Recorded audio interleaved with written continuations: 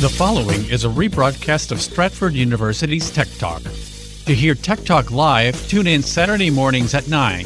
You can find us on the radio on 1500 AM, 1045 FM, 1035 FM HD2, 1039 FM HD2, and 1077 FM HD2. Or you can listen live online at federalnewsnetwork.com.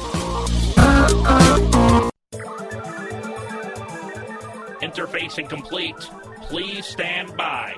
Now downloading Tech Talk Radio with Dr. Richard Schertz and Jim Russ. Tech Talk Radio, it's technology you can understand. And now, here are Dr. Richard Schertz and Jim Russ. Welcome to Tech Talk Radio. We are in the virtual faculty lounge at Stratford University talking technology. I'm Dr. Richard Schertz. And I'm Jim Russ. And as always, a very busy week in technology. Intel is on the offensive.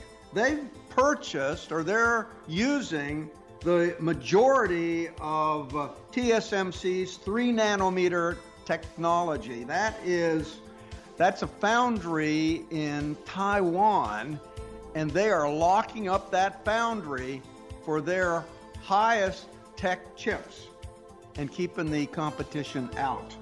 A man hunts down his scooter using Apple AirTags, his stolen computer. It's an interesting story. Did you say computer or scooter? Scooter. Scooter, yeah. I mean, you could use it for a computer too, but he hunted down his scooter using Apple AirTags.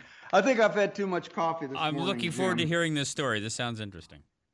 A hacker hacked into the Poly network and stole $600 million worth of crypto coins. And then he said it was just for fun. Jeez. And he gave them all back. Wow. That is quite a wild story. Uh-huh. Now this week we're going to feature Philip Estridge. He's the father of the IBM PC. We're going to feature him today because August 12th, 2021 is the 40th anniversary of the IBM PC. Uh-huh. So it's a very big birthday going on here. Yes, very big day. And of course, it was a huge mailbag. Where did he go? Your mailbox. Hang on, let me give him one more shot here. There's a letter in your mailbox. He almost swallowed his Newport. We got an email from Arnie in Colorado Springs. Hi, Dr. Schertz. This is not really a Tech Talk question, but I'm giving you feedback. For about 2 months, the only Tech Talk program I could get was June 12th and earlier. I couldn't get any of the ones after that. Then out of the blue, all the June programs and July programs just showed up. I wonder what's happening. Pleased that they're available now. Hope that was an aberration and Tech Talk is alive and well. Arnie in Colorado Springs. Well, Arnie, this was an aberration, actually. The program that ported the XML file that I write for the podcast failed to port over to the website. And I was so busy on stuff, I didn't notice it. So we actually didn't post the podcast to the Stratford University website for 6 weeks. And now we're all caught up, but thank you for noticing that. But I can tell you, Arnie, you do have a backup in the event I'm late at getting the podcast posted, because Federal News Radio posts the podcast directly. You can simply go to podcast1.com/Tech Talk Radio, or you can Google Tech Talk Radio Podcast 1 and you'll get it. So if you can't find it on the Stratford website, you can always get the podcast that Federal News Radio posts. We got an email from Susan in Alexandria. Good morning, Dr. Schertz and Jim. I recently heard about security privacy issues with QR codes. Could you elaborate? Are there any countermeasures that we can take? Thanks again for your informative show. Well, Susan, the attack relates to the fact that the QR code can send you to any website. And bad actors are writing QR codes that send you to malicious websites that install malware without you even clicking on anything on your computer or your phone. Now, what they're doing, they're taking that QR code that sends you to the malicious website, and that it's like a sticker, and they'll stick it on top of a poster, or they'll stick it on a menu. They'll just sort of stick that QR code around. So you might be looking at, say, a poster for a theater show, and there's a QR code there that they've stuck on it. So you go to the QR code, click on it, and it takes you right there. So the thing with QR codes, they can be configured to send you directly to the website. Now, if you use your camera to scan, a little pop-up window comes up, and it shows you the website address, the URL that it's sending you to. So you want to check that before you let it go. The other thing you might want to do is just don't trust every QR code. Make certain it's not a sticker. Make certain that it looks authentic and it's part of that operation. But that has become a bigger and bigger problem. We got an email from Bob in Maryland. Dear Doc Jim and the elusive Mr. Big Voice, I came across an article about a new kind of malware called code poisoning.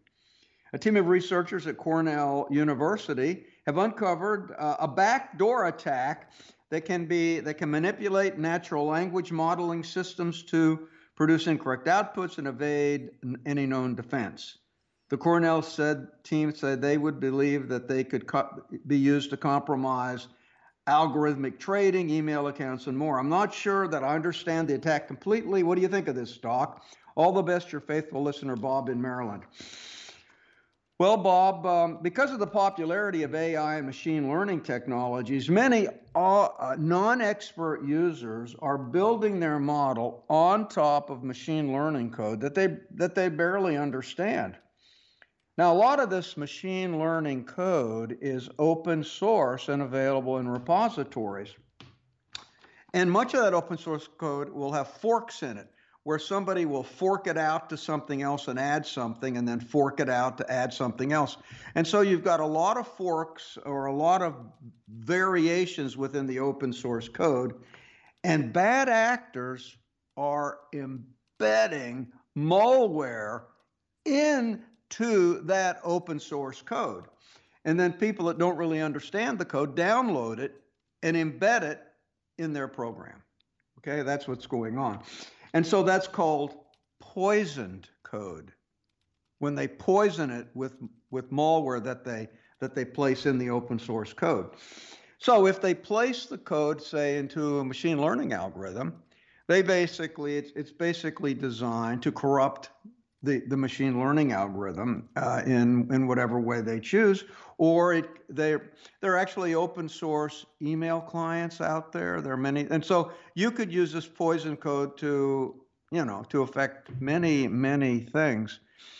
I remember when I was, back in the day when I was doing the Stratford website, I would go in and I was writing in PHP, and I would go into the open source PHP repositories and say I would need a block of code to do something, say like set up a form or an autoresponder for email, and I would set it up, and I would just pull the code right out of the repository and paste it in, change the parameters, and I was good to go. And I have to admit, I'd frequently not even look at all the code. I would just use it, configure it, test it, and I'd be good to go. And that's what people are doing. And so now what we have to do is, if you're a developer and if you're using open source code, you really need to understand it and check whether it's doing what it says it's going to do. We got an email from Elijah in Ashburn. Dear Tech Talk, I dropped my Android phone and broke it. That's probably the best thing you could do to an Android phone. Yeah, so they had to did replace I say it. that? Yeah, you did. No, you get an iPhone. Replace it with an iPhone. He did it. He did replace it with an iPhone. Did he? Good for him. Yeah, he got a used iPhone 7 because he didn't want to spend all that money. We could be friends now. Yeah, but here's the problem. Yeah. He has a headset with a jack. Yep, that's the problem. And he can't plug it into the iPhone. Yep. He says, I don't want to have to buy a Bluetooth phone. What can I do? Well, here's the thing. You can this lack of a headphone jack has been a frustration for many people because Apple got rid of it. Now, one reason they got rid of it is it really helped with waterproofing. Yes. Because that jack went in there, so that was like Actually, Apple would like to get rid of all the jacks to make the iPhone absolutely waterproof. But that actually did leak water, so they want to get rid of it for waterproofing reasons. But also, Apple just likes to abandon what they feel is obsolete technology, and they felt the headphone jack was obsolete technology, so they want to get rid of it just because they could. And so they did, and they forced everybody to go to Bluetooth. Now, the good news is you can actually plug into the Lightning port. That's the charging port. You can get an adapter, which goes Lightning port to headphone jack. And so you can actually plug your headphone jack right into the Lightning port, and you can get an adapter. Now, what I discovered, if you get the Lightning port to Lightning plug to headphone adapter port, you can get that at Apple. You can get that little adapter for $13.99 if you go to the Apple store. But if you go onto Amazon, on the Amazon Apple store, you can get it for $7.99. So it's cheaper to buy it from Amazon, and it's actually an Apple product, and so it's $7.99. Now, you have a choice. That one, while you're using the jack, you can't charge your phone. You can. You can get a jack that's got a charger and the headphone jack on it, and that's what I have. And it costs like $40. Exactly right, but that costs you more money, Jim. It certainly did, but I've got to tell you, it's worth it. It's worth it. So how much was that? I think I paid $40 on Amazon, but I'm not so sure that I'll bet if I was as savvy as you, Doc, I would have gone to the Apple store on Amazon and found it cheaper. But I think I found it. I can't remember. I might have found this thing at Target, come to think of it. It was either there or I found it on Amazon, but I didn't. It cost about $40. It's not cheap. $40, yeah. That's why I didn't recommend that one, Jim, because it was so expensive. Well, I was going for the cheapie, but actually being able to charge your phone at the same time makes a real difference. There are certain things that I just have to be able to do, and that's one. That's right. Yep. We got an email from Kenneth Bogle in Miami. Hello, you mentioned in previous shows the rules of critical thinking. Now, that you teach. Now, how can I get copies of these critical thinking rules? You know, I'm really interested in that. Respectfully, Ken in Miami, Florida. Well, Ken, I do talk a lot about critical thinking. In fact, Marianne says I bring a critical to thinking. Yeah. Okay. So critical thinking, it's a phrase that means you basically it's you're thinking about your thinking. You're thinking how you think. You're overthinking about your thinking. Yeah, well, you're thinking how you're thinking, because if people just start thinking stuff, that they jump to conclusions and they don't really realize how they arrive at that conclusion, for instance. And so you have to step back and think about your thinking and how you draw conclusions. That's the idea. I mean, it goes back all the way to Socrates. Socrates taught on the sidewalks of Athens, taught youth. But see, Socrates didn't lecture. He asked questions, and he would ask students questions. Have you thought of this? Have you thought of that? Have you thought of that? And by asking questions, he led them through each of the stages of critical thinking so that they could draw a conclusion in a very logical way. So he taught critical thinking by asking questions. By the way, that method of teaching is called the Socratic method. And the funny thing is, Socrates didn't write anything about it. It was Plato who was one of Socrates' students, who wrote about Socrates. If it weren't for Plato, we'd know nothing about Socrates. So in fact, we do teach critical thinking at Stratford because what employers want, they don't want somebody that can regurgitate something they learned in a book. They want an employee who can solve a problem they've never seen before. They've never seen it in a book, and they've got to think through the problem. Now, if you'd want to, Ken, if you want to get the details on critical thinking, my favorite website is the Foundation for Critical Thinking. I love this place. www.criticalthinking.org. criticalthinking.org. I just love this website. I've read it. I've got their videos. It's my Bible. Now, they have a graphical summary of their model, which is, you can go to Logic Model. criticalthinking.org, and then logic model. You can just Google it. And it's very useful when you're thinking about a problem. So essentially, critical thinking is applying the scientific method to everyday thinking. I mean, you have, the purpose of the thinking. Why am I thinking about this? What's my purpose? What's the question at hand? What kind of information do I need to answer that question? What is the underlying model that I'm going to use to analyze the data? After I've analyzed the data, what are my conclusions or what are my inferences? What are my underlying assumptions, especially the unwritten assumptions? What are the implications of my conclusion? And another important one is, what is my point of view? So in critical thinking, you've got to go through all of these processes. Then the point of view is really important because you have to sort of step out of your own skin, and whatever you believe, whatever your point of view is, you have to say, well, that's one point of view. And then you have to say, are there other points of view? And you've got to look at the problem through the eyes of others, so you can see it through multiple points of view. And if you go through that process, you will end up making valid decisions. Now, these principles, if you want to see how they're applied to business, Ken, there's a book that I really like. It was written by Chip Heath and Dan Heath. They're two brothers, Chip and Dan Heath. As opposed to Chip and Dale.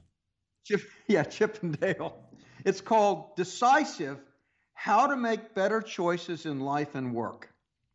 Now, this shows you how to apply critical thinking to business decisions. This required reading for my whole executive team. I mean, one of the lessons in the book, they said a lot of times when people are making a decision, they lock on a particular solution up front, and everything they do supports that solution.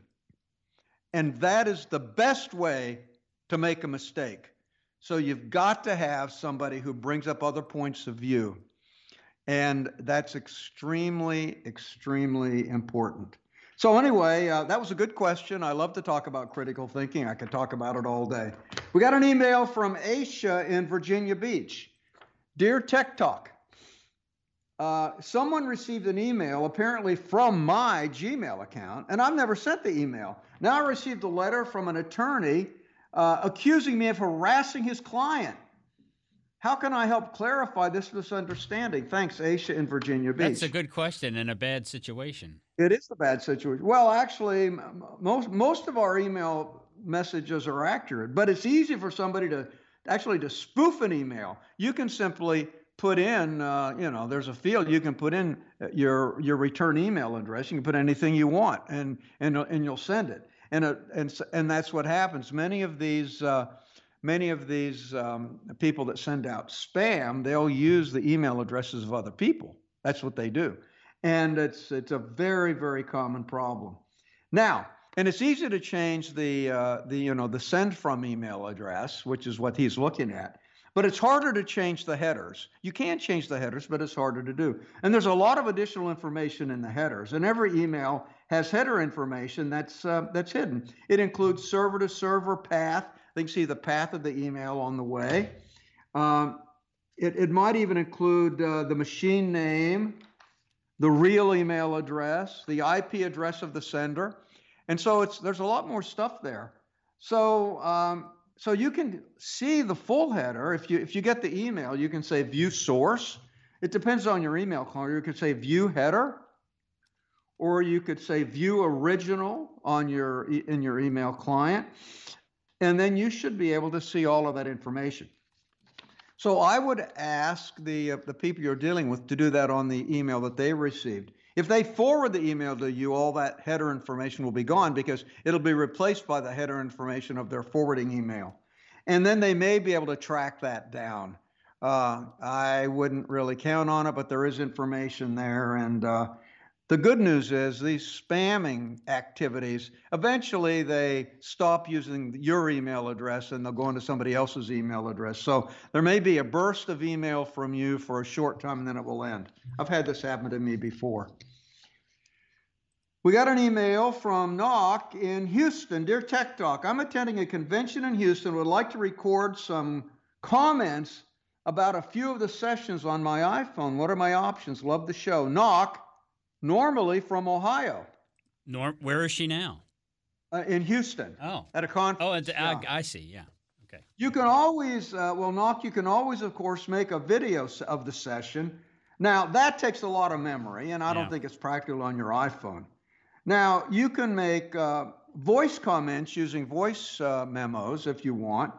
That's, that's really a great option. It's not probably a very good option if you're sitting in the audience making voice memos. It's not an option at all. Now, what I like to do, I like to use the notes, and I will type notes of the session. Now, the other thing I do I like about notes too is that if I'm after the session is over and say I'm by myself, I can click on the little microphone down by the keyboard, and I can then just simply say my notes, and it transcribes them and puts them into notes. And that transcription feature is really convenient. So maybe you could take some very short notes while you're in the session, and then you could have longer notes that you could use transcription when you get back to your room shortly after the session. Best of luck with all of that. Listen, we love your emails. Email us at techtalk@stratford.edu, and we'll get back to you as soon as we can. This is Tech Talk Radio, heard on Federal News Network, 1500 AM, 103.5 FM HD2, 103.9 FM HD2, southwest of D.C. on 107.7 FM HD2, and in Loudoun County on 104.5 FM. Find out how you can attend Stratford University by going to stratford.edu. If it's technology, it's Tech Talk Radio. IT trends, software, the internet, and IT careers. More of Tech Talk Radio, presented by Stratford University, coming up in a moment.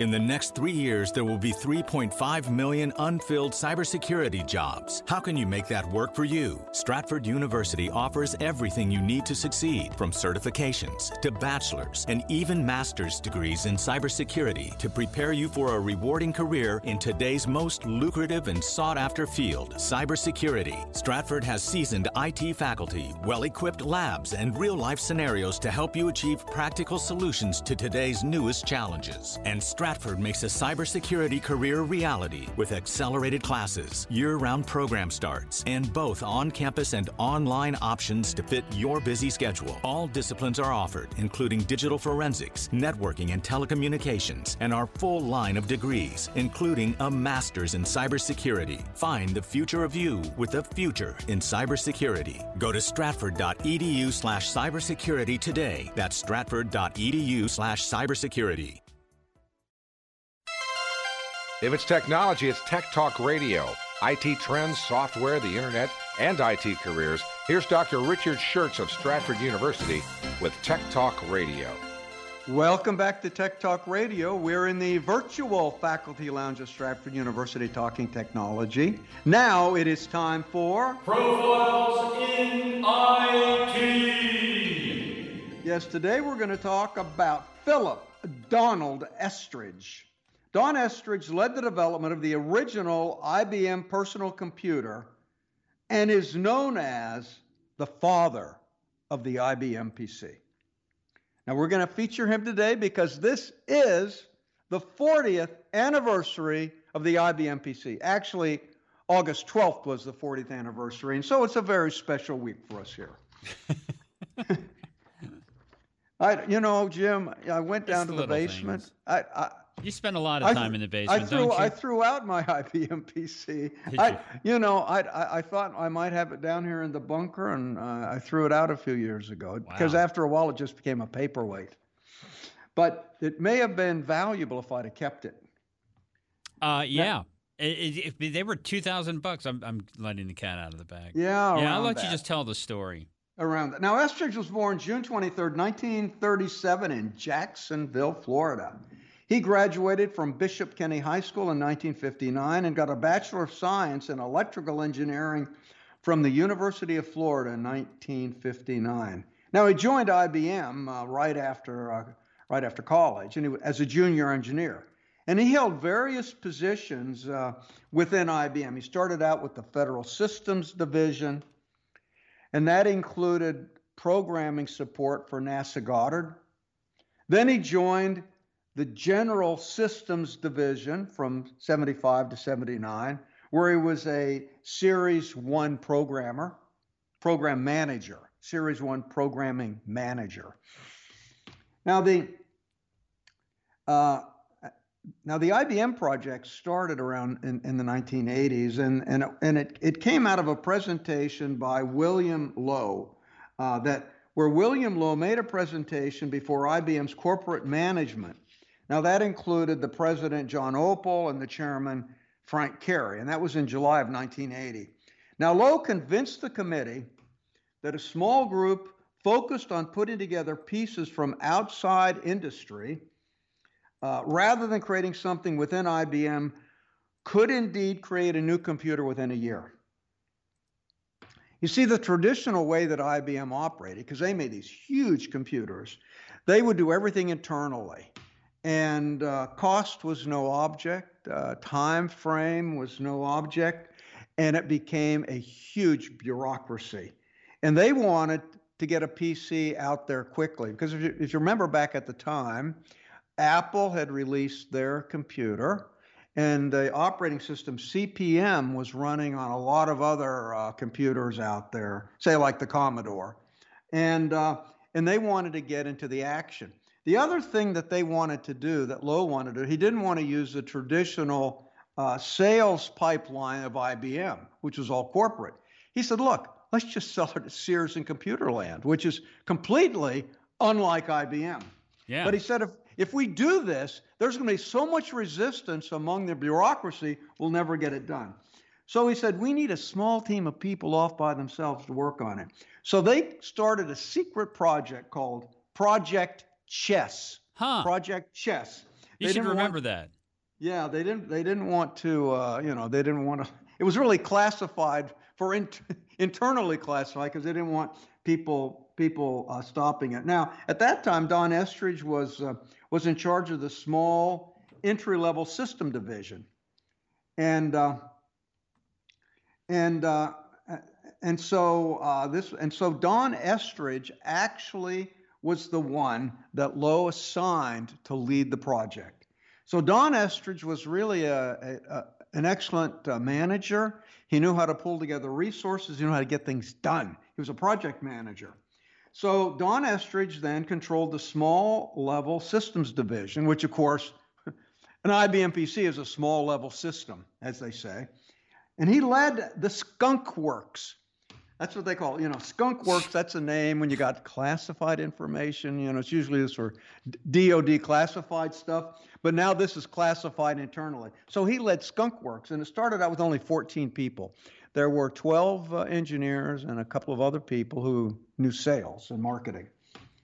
Now his task was to compete with the Apple computer, the Commodore computer, and many of the perceived competitors of IBM that were using the CP/M operating system.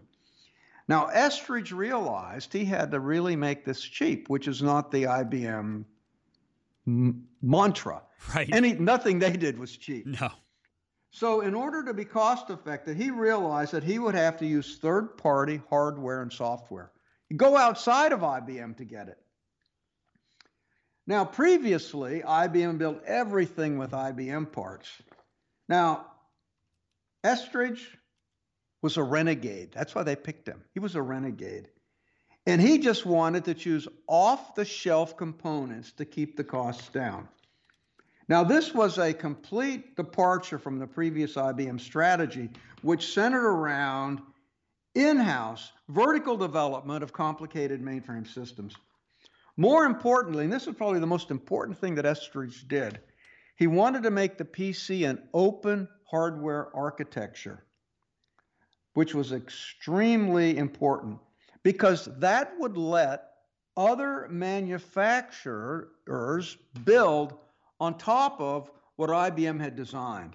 So the open architecture led the way for component development that would be compatible with the IBM PC.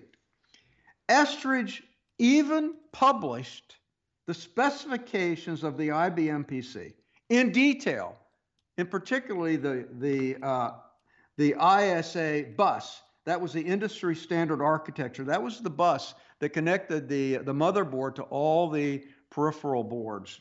And all the specs were released.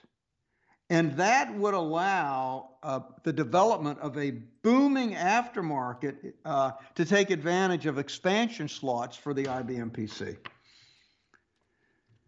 Now, even though IBM was the largest software company in the world, he even opted for open third-party software. If you can imagine, he signed up this little firm, Microsoft, to provide languages and to even provide the operating system. This little firm, Microsoft. Yeah, and back then it was a little firm. And Microsoft, I gave you that story. They initially wanted to use the CP/M operating system, and then the guy that wrote it wouldn't work with IBM, so they ended up going with Microsoft, and Microsoft basically copied CP/M, made a few modifications, and called it DOS. Now, later versions of the IBM PC, as they were developing it, they sent to software companies, which allowed for the creation of initial packages, such as the VisiCalc spreadsheet, a series of accounting programs written by Peachtree Software, as well as a word processor called EasyWriter. By the end of 1980, the team of 14 had grown to 150. And by January of 1981, the machine was first demonstrated within the company. Now you've got to realize that this project started in August of 1980, and they demonstrated a machine in January of 1981. I mean, 6 months to develop a machine. Now, it wasn't released yet, but that was an unheard of development cycle within IBM. And then the big day came, August 12th, 1981, 40 years ago. Almost exactly 1 year after Project Chess was given the go-ahead, IBM introduced the IBM Personal Computer 5150, but people just called it the IBM PC. And it was sold at Computerland and Sears Business Centers. Now, if you want to get the stripped-down model, it sold for $1,565, and that included an 8088 CPU Intel chip, a 16K of RAM, no floppy disk, and no monitor. I mean, you couldn't do anything with it. I guess you'd have to plug it into your TV to see anything. Right. I guess back then that was cheap. That's right. Now, most people got the upgraded model. They got 64K of RAM. They got a single-sided floppy disk, and that had a list price of $2,880. Jeez, wow. Which is kind of what you're remembering, Jim. Yeah. The 2000. Now, they originally estimated that they would sell 250,000 units over 5 years. This thing was selling like hotcakes. When they were peaking up in their production, they would sell 250,000 units a month. Wow. I mean, it was a huge success for IBM. This open architecture made all the difference in the world. I mean, open architecture really prevails. That's why so many people hate Apple, because it's a proprietary architecture that other people can't build on. So the IBM PC is the dominant worldwide computer because of the open architecture. It's clear, pure and simple. Now, the PC architecture created by the Boca Raton team in the Skunk Works became the industry standard, resulting in thousands of applications, a huge variety of add-in boards that were designed for the ISA bus, as well as many other PC-compatible machines created by dozens of vendors. So there was a huge, people were making IBM-compatible machines because all the specs had been released. By the time that Estridge gave up the reins of the PC division, the division had 10,000 employees and a revenue of $4.5 billion a year. I guess IBM was happy. IBM was very happy with that. Now, in 1983, Apple came to him. They offered him a multi-million-dollar deal to become president of Apple. He turned that down. The next year, IBM gave Estridge a promotion and made him the IBM Vice President of Manufacturing. And then August 2nd, 1985, something very sad happened. Estridge and his wife, Mary Ann, were killed in a plane crash at the Dallas-Fort Worth International Airport, August 2nd, 1985. Estridge was only 48 years old. It was a sad case for him, but he was honored within IBM for being a mover and a shaker, and he's remembered fondly as the father of the IBM PC. In 1999, he was identified in CIO magazine as one of the people who invented the enterprise. In 2004, IBM exited the desktop and laptop arena, and it sold its personal computer division to Lenovo, a major Chinese PC manufacturer. Actually, that was a sad day when they did that. I didn't like it. You know, they were manufacturing the IBM PC in China, actually. Everything was being manufactured in China. So they just decided just to give it to the guys that are manufacturing it. And I think that was a sad day. Yeah. So now Lenovo is carrying on the legacy of the IBM PC, manufacturing all of their products in China. So there you go. Everything you want to know about Philip Don Estridge, the father of the IBM PC. Now, you know, when you mentioned the aircraft crash that he was killed in, it rang a bell, the date, and that was a famous airline crash. That was Delta 191 that crashed at Fort Lauderdale. It crashed in Dallas because of wind shear. They were landing in a thunderstorm. Do you remember that? No, I don't remember that. That was I think that was one of the flights that led to one of the incidents that led to wind shear alerts at airports. It was an L-1011 crashed going into Dallas. Let's see, what was it? 137 people were killed in that. 26 others were hurt. So that was definitely a sad event. So, yep, I hope you're paying attention because the information we just imparted, in fact, Doc imparted most of it, could win you free lunch.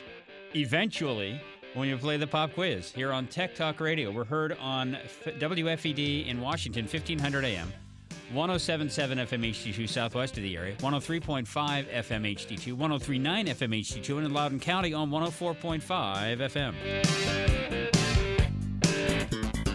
If it's technology, it's Tech Talk Radio. IT trends, software, the internet, and IT careers. More of Tech Talk Radio, presented by Stratford University, coming up in a moment.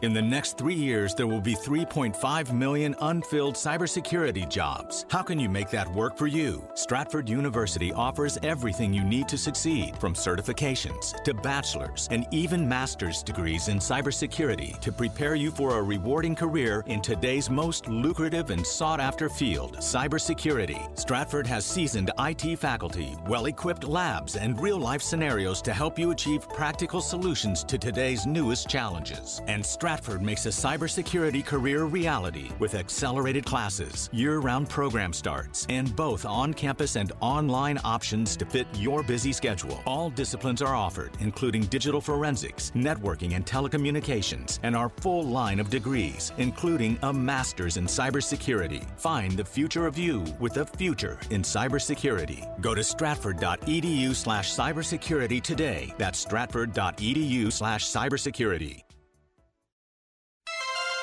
If it's technology, it's Tech Talk Radio. IT trends, software, the internet, and IT careers. Here's Dr. Richard Schertz of Stratford University with Tech Talk Radio.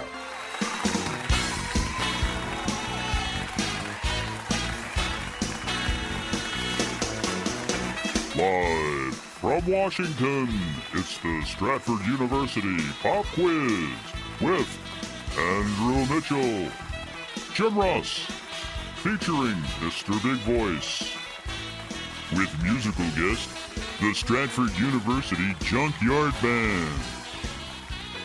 And your host, Dr. Richard Schertz. Oh, yes. Thank you. You're letting it soak in more than you normally do really today. Just my favorite part of the show. I But know it's it not is. really a show. No. It's a classroom of Yes. the airways, Jim. Right. And we have to assess whether our audience, both in the studio as well as in the virtual studio, as well as in Radio Land, Yeah. is listening. Radio And Land. we do that with And the on the interwebs, too, because, you can stream it. Yes, we can stream it over the internet. Exactly. So, and of course we do that with the pop quiz. And if you get the right answer to the pop quiz, you'll get 2 tickets to Fine Dining. And I think you'll be able to use that when we have a special Tech Talk event, which is going to be coming out as soon as we can figure out what's going on with the Delta variant. Maybe even this year. Maybe. Yeah, maybe this year. Maybe. Because I'd like to get all the winners together in one room, and we could have a big Tech Talk extravaganza one night. So will be a lot. We did that once before, and it was really a lot of fun. Uh-huh. So earlier in the show, I talked about Philip Donald Estridge. He, of course, is the father of the PC. Well, when they started this secret project in the Skunk Works, it had a code name. What was the code name for the IBM PC project? Hang on, Mr. Big Voice just stepped out for a cigarette. He's back now, and here's what he has to say. If you know the answer to today's question, pick up your phone, give us a call. Dialing from west of the Rockies, 877-936-9333. If you're applying a Rain-X to your green fishing lights under a random dock east of Playa del Schertz, Virginia, it's 877-936-9333. If you're looking for a CompuLand in Canada, call us on the wildcard line, 877-936-9333. Anyone else, anywhere else may call us on the international line. Yup, sanitized hourly with whatever we can find, 877-936-39-333. Now, once again, here's Dr. Richard Schertz. Didn't Computerland eventually shorten their name to CompuLand? Wasn't that how that worked? I think they certainly could have. I'm not really sure, Jim. Yeah, you're not the kind of guy who shops at CompuLand. No, not really. You usually just build it yourself. That's right. That is exactly right. Well, let's talk about how Intel is going on the offensive. Uh-huh. I mean, if you remember, Apple came out what they call Apple Silicon. Now they're putting their own chips in their own iPhones and their own laptops, and they've basically cut Intel out because they said Intel wasn't innovating fast enough. Because Intel was basically trying to come up with the low-cost option for the chip, and Apple wanted very high-performance chips, and that just wasn't in the wheelhouse for Intel. So over time, Intel began to lose their edge in the chip market. Well, Intel recently got a new CEO, and he said it is a shame when a lifestyle company like Apple can make a better integrated circuit than Intel. And he said, we're going to fix that. So he's a technology guy, so he started investing in chip development, as you might expect. Now, they actually are behind in sort of the very small feature size chips. These would be the 3-nanometer chips. I think they're down to 10-nanometer chips now. A nanometer is 10 to the minus 9th meters, and as you get smaller and smaller and smaller, you've got resolution issues to try to, form the masks. So 3-nanometer technology is very hard to pull off. Well, it turns out that Taiwan Semiconductor, TSMC, has a 3-nanometer technology that are developing it. And what Intel did, they want their next generation of chips to be 3-nanometer, but they don't have the technology yet. So they're doing something that is unheard of for silicon. They are outsourcing their chip manufacturing to a foundry. So Intel has secured the majority of Taiwan Semiconductor's 3-nanometer process capacity for the next year.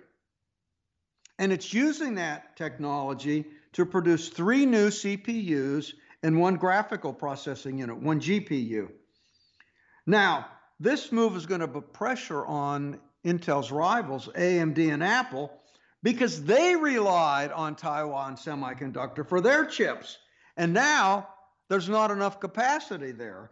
So Intel is crowding them out. Now, according to the Chinese publication UDN, the production using the 3 nanometer node is expected to start the second quarter of next year, 2022, with the mass production set to begin in the middle of 2022. The production is expected to reach 4,000 wafers a month by May of 2022 and eventually reach 10,000 wafers per month by the end of the year.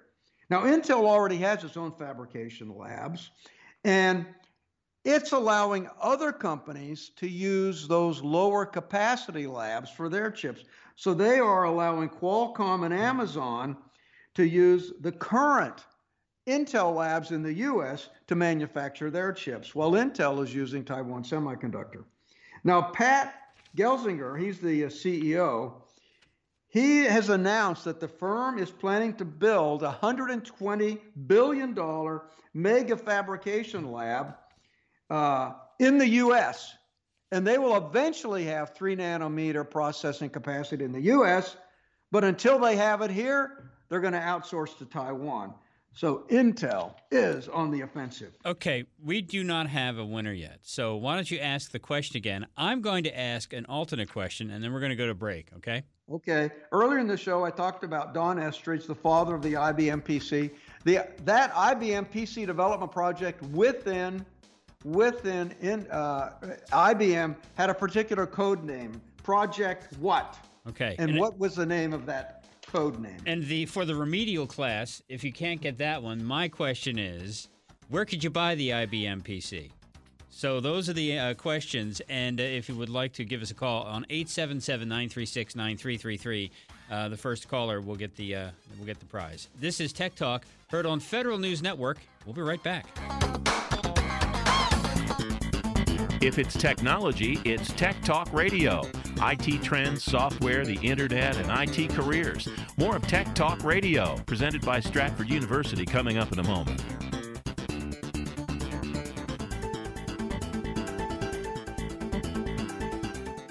In the next 3 years, there will be 3.5 million unfilled cybersecurity jobs. How can you make that work for you? Stratford University offers everything you need to succeed, from certifications to bachelor's and even master's degrees in cybersecurity to prepare you for a rewarding career in today's most lucrative and sought-after field, cybersecurity. Stratford has seasoned IT faculty, well-equipped labs, and real-life scenarios to help you achieve practical solutions to today's newest challenges. And Stratford makes a cybersecurity career reality with accelerated classes, year-round program starts, and both on-campus and online options to fit your busy schedule. All disciplines are offered, including digital forensics, networking and telecommunications, and our full line of degrees, including a master's in cybersecurity. Find the future of you with a future in cybersecurity. Go to stratford.edu/cybersecurity today. That's stratford.edu/cybersecurity. If it's technology, it's Tech Talk Radio. IT trends, software, the internet, and IT careers. Here's Dr. Richard Schertz of Stratford University with Tech Talk Radio.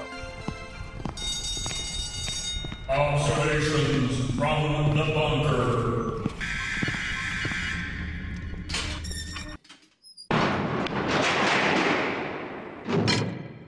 Yeah, this week, sounds ominous. This week down in the bunker, I couldn't find my old IBM PC, and I used to have one, actually. You trashed it, didn't you? I did trash it, yeah. It was a paperweight. I got rid of it. Should have kept it. Yeah. But I started thinking about IBM and how they were able to bring that out in just 1 year. And I compared it to Xerox. That actually, Xerox invented the personal computer. They had the Alto, the Xerox Alto.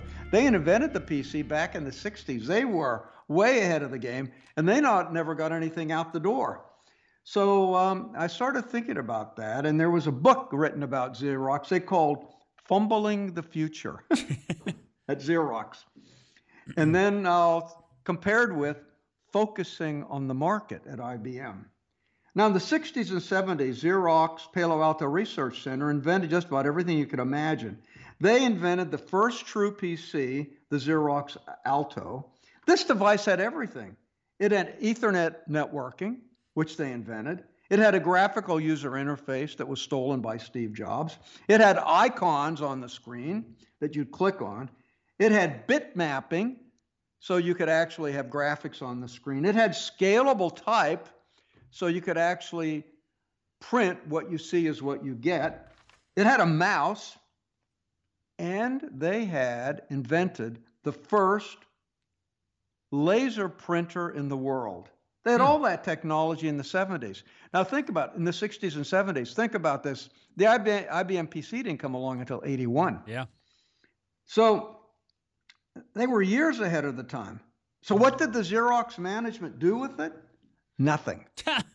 That's right. Nothing. Yeah. What happened was Xerox had released the Xerox copy machine 914, and it was a cash cow. And these guys these executives just sat at the bank cashing the checks on that cash cow. And Xerox rode high on the hog until the patents expired. And then they had a lot of competition in the copier business. Now, and so they actually did not leverage all the great technology at the Palo Alto Research Center that they supported. Now, the main beneficiary of a lot of their work was actually Steve Jobs. These guys took Steve Jobs on a tour of PARC. They showed him everything. They even watched him take notes on everything they were doing. Within months, he hired away some of Palo Alto Research Center's top talent and instituted a program that resulted in a computer with a graphical user interface called Lisa, which was the forerunner of the Mac. I mean, with the what you see is what you get, the laser printer, the mouse, the icons, all of that was copied from Palo Alto Research Center, and they just basically gave it away. Wow. Because management didn't want to have anything to do with it. Now, at the other end of the spectrum, you've got Bill Lowe. Now, Bill Lowe was the president who proposed the project of the IBM PC at IBM. And when he made his original presentation, he said there are two things that have to be done. Number one, he said, now the industry is developed enough in personal computers that this is a viable opportunity for IBM. Now, mind you, IBM is like 10 years behind their competitors in the computer business. Xerox had been in it for more than a decade. And number two, in order to get it done quickly, Lowe said, we have to go outside of the IBM culture. Those were the 2 points he made, and he got the top executives to agree. They want to field something quickly, and they'll go outside of the culture. And so when Lowe put together, and he gave them 1 month, he said, in 1 month, we will have a design proposal for you. And in 1 month, they came back with a design proposal. The project was approved. 1 year later, under Estridge's leadership, they actually had the device on sale and ready to produce. It's an unbelievable achievement. Now they had to deviate from traditional IBM practices in nearly everything. They even bought an outside operating system instead of developing their own. And they went for an open architecture, and nothing at IBM is open architecture. Everything they did was proprietary. That was a huge difference. And they allowed it to connect to peripherals of other machines. They had an open architecture for the bus. They let people make compatible things.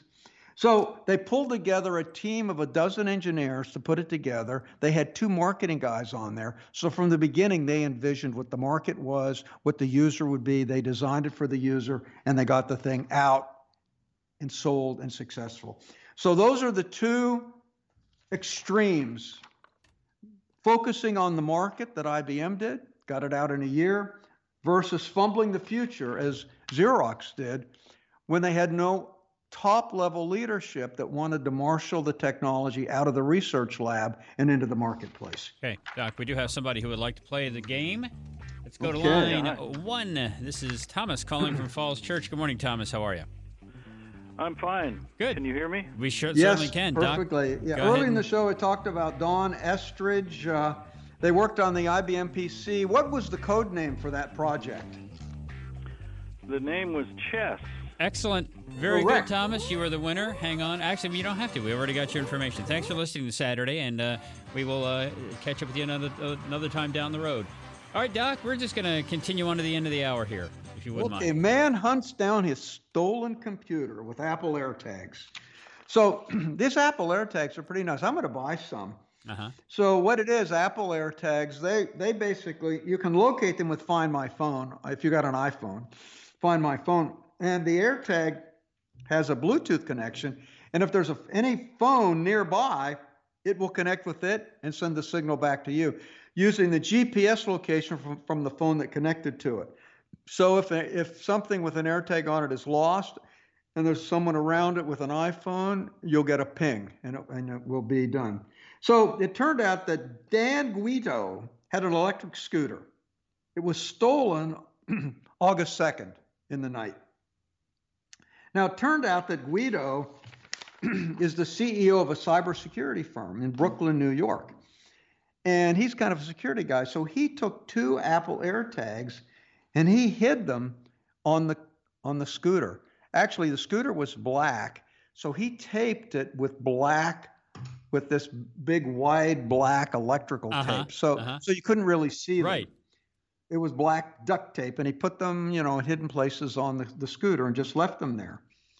And so then he needed to figure out how to find them. So he started pinging it, and he got back a signal. He pinged them. That's pretty amazing. So then he called the police. He called the police because, you don't want to go, into somebody's apartment. If they've stolen your scooter, you might get shot. Or arrested. So he called the New York City police and he said, look, I got these Apple AirTags here. I think I can find my scooter. Will you come with me? They were not willing to go with him. You're kidding. They said, if you have to enter a store or knock on a door, we're not going to go with you. I guess the police are just, backing down these days. So what did he do? Did he have to do a stakeout, wait for the guy to come outside? Yeah. Now, he knew that he had to move quickly because Apple had just pushed out an update. See, because people were using these AirTags to track people. Like they would, like some guy might drop an AirTag in a woman's purse and use that to track her. And so this tracking thing was not really an item that they wanted the AirTags used for. So if it turns out that an AirTag is near another iPhone and that iPhone is not tracking it, it will start beeping, indicating that, so the person can find it. So Apple had just pushed out this update, which would keep people from nefarious use of the AirTag. Mm-hmm. So he knew that the AirTag would beep. So anyway, he did find it. It was in a shop, and he was able to go there without any trouble at all. Listen, we love your email. Email us at techtalk@stratford.edu. We'll get back to you as soon as we can. And go to the website, www.stratford.edu, and tell them that you heard about those programs on Tech Talk Radio.